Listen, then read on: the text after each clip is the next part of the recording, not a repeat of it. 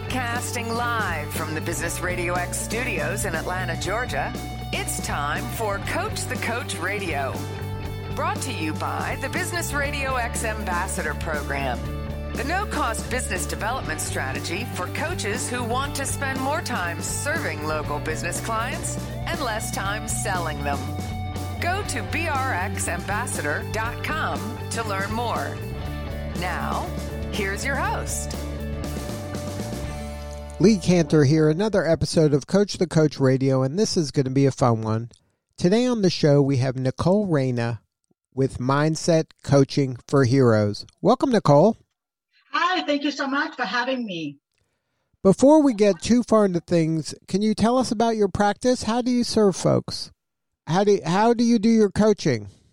Oh, how do I do my coaching? Yes. So let me first start by introducing myself as a hearing impaired individual. So I really do appreciate you allowing me to ask you to repeat yourself.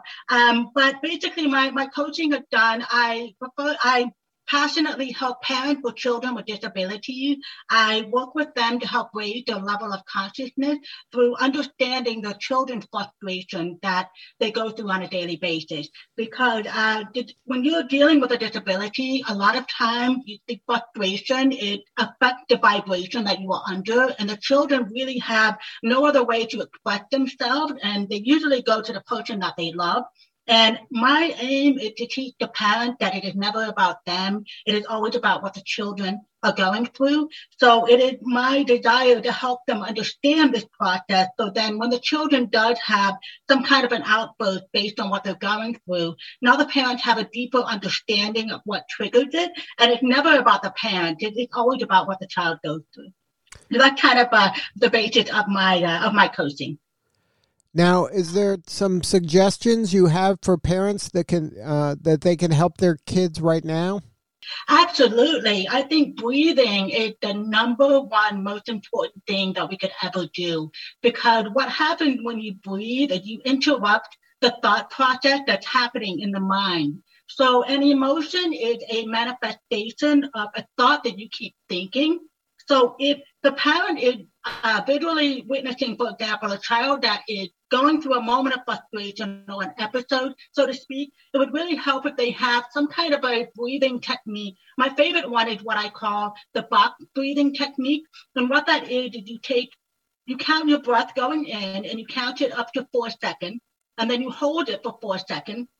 And then when you breathe out for 4 seconds, and then you hold it for 4 seconds. So you do that process for about 3 minutes, and what happens is it interrupts the train of thought and it raises your vibration, so you're able to prevent the emotion from manifesting that's coming from the negative reaction from what you're seeing. A lot of times, the society that we live in, we react in the moment based on what is already created. And if we can learn just to step back and be more of an observer instead of taking things personally, and the breathing is what helps to interrupt any of those negative thoughts that might be coming from defensiveness. So that would be my number one recommendation, is to really find a breathing technique in the moment that helps you to combat the negative emotion. Now, in your life, did you have a mentor or a coach to help you kind of gain this insight and knowledge?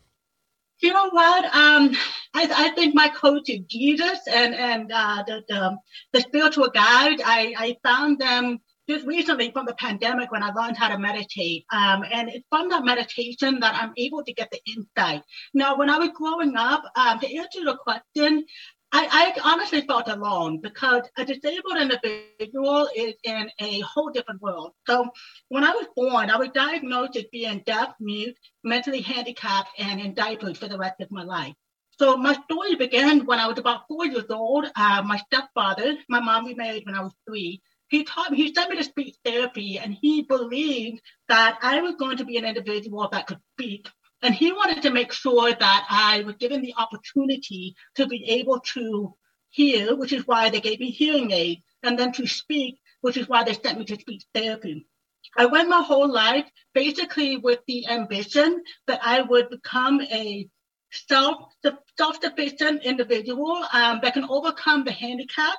And one thing that I really appreciate the most is that in my household, I was never perceived as a disabled individual. I was always treated the same as everyone in my household. I went to a mainstream school. I was really the only deaf child that was in the school. And I would just sit in the front of the class.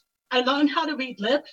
So it was through, I think it's through that encouragement of myself and really pushing myself to overcome and I got to be quote unquote like normal, like everyone else. It's kind of what allowed me to overcome the disability portion. Now, when the pandemic hit, there was a lot of past trauma that were resurfacing that I found were triggers that really affected me in the way that I was thinking and perceiving how others thought of me.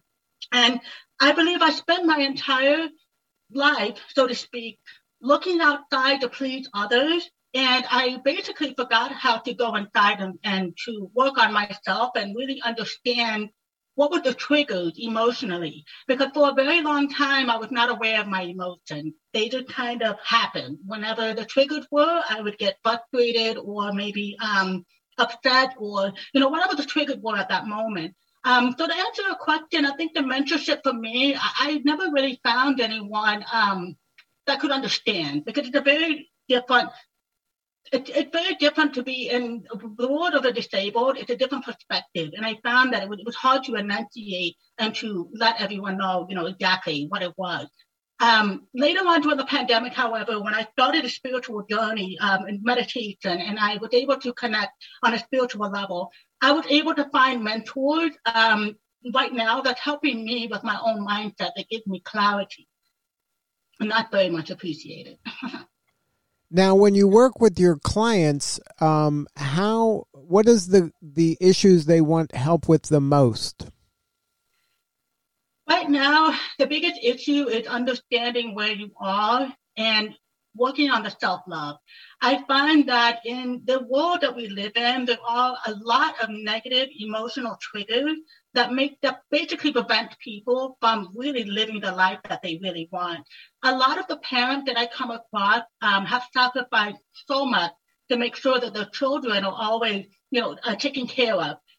Most of the parents that I come across, they really dedicate all of their time to making sure that the child is, what's the word I'm looking for? Like basically making sure that they're comfortable, making sure that they don't get frustrated, making sure that their environment is conducive to whatever their ability is. And unfortunately, when they put so much attention on the disability, it basically makes it worse.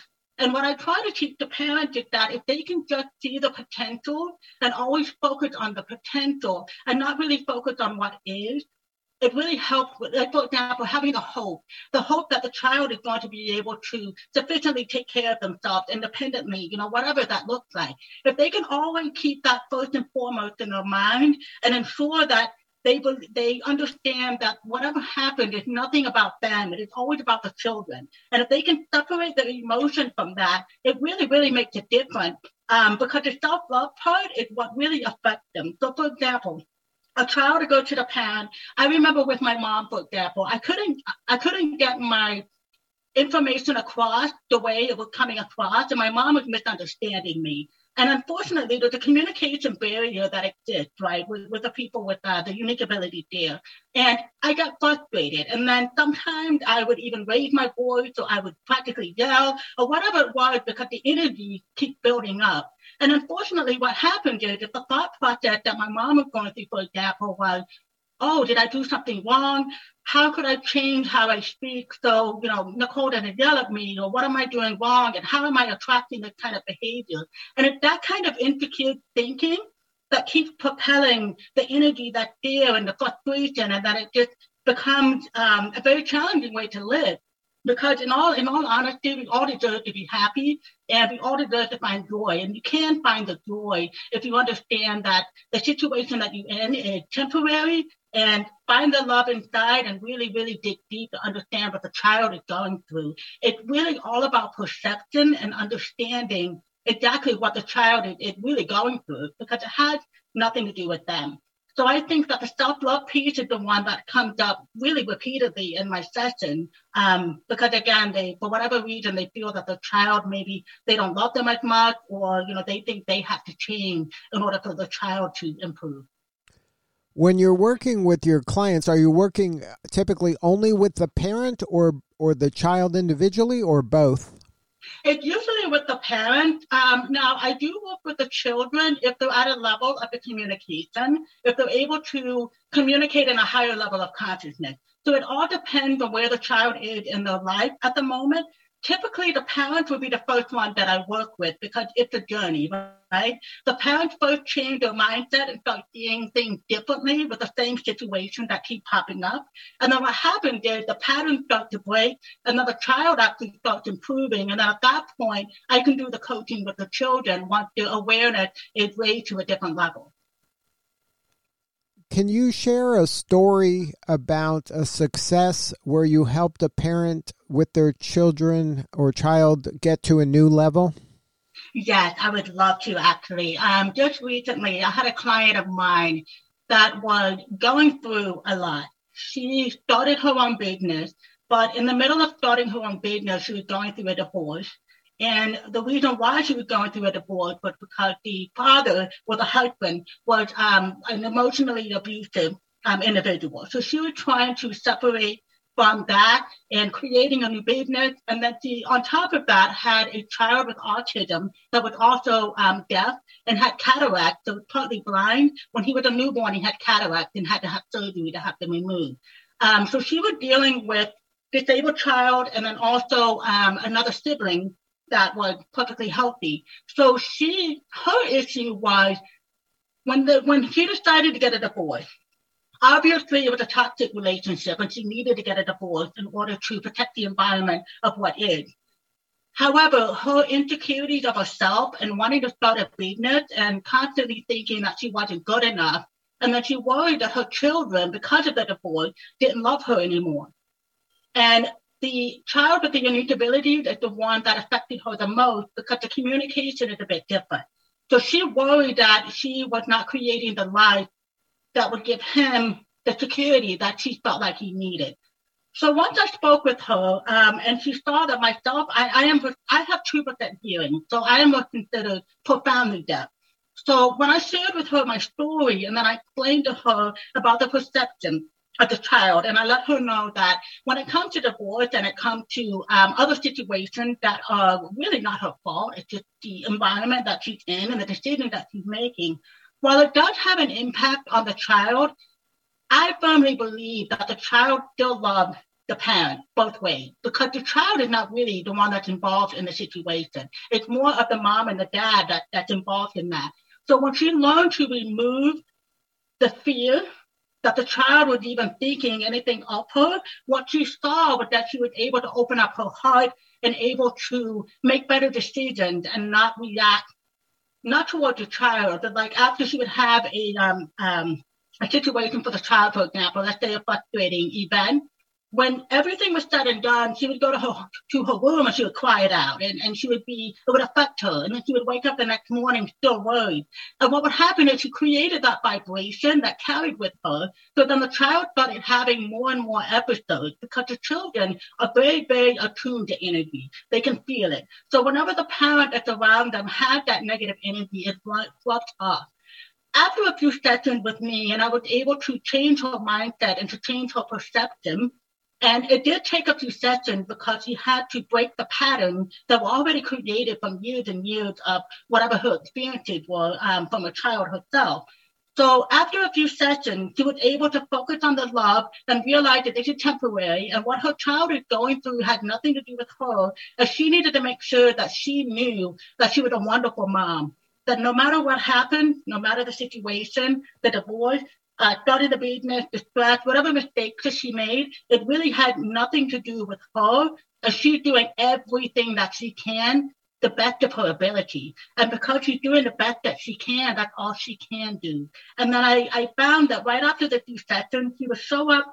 In the beginning of the session, she would be very down and very depressive symptoms. But then after a few sessions, she comes in very excited, very happy, and the conversation would focus more on the success of her child rather than the frustration that she had been going to. So her focus shifted into what was going right in her life instead of what was going wrong. And I think that is the most profound thing that anyone can do, because when you focus on what's going right, that's what you create more of. Wow, what an amazing and moving story. Thank you so much for sharing that. Thank you. Now, if somebody wants to learn more about your practice and get on your calendar and maybe have a conversation with you, what is the website? My website is IamNicoleRayna.com. And they can go onto the website and select contact me. There's some buttons on the website to be able to get on my calendar. I can also be reached by email, which is Nicole@IamNicoleRayna.com. And I believe it's the best way to contact me, actually, if you're able to from the email. But yeah, that would be the first place to go to learn more. Well, thank you so much for sharing your story today, Nicole. And that website, one more time, is IamNicoleReina.com. Nicole Rayna, you're doing important work, and we appreciate you. Oh, thank you so much. And I really appreciate you having me. Thank you. All right, this is Lee Cantor. We'll see you all next time on Coach the Coach Radio.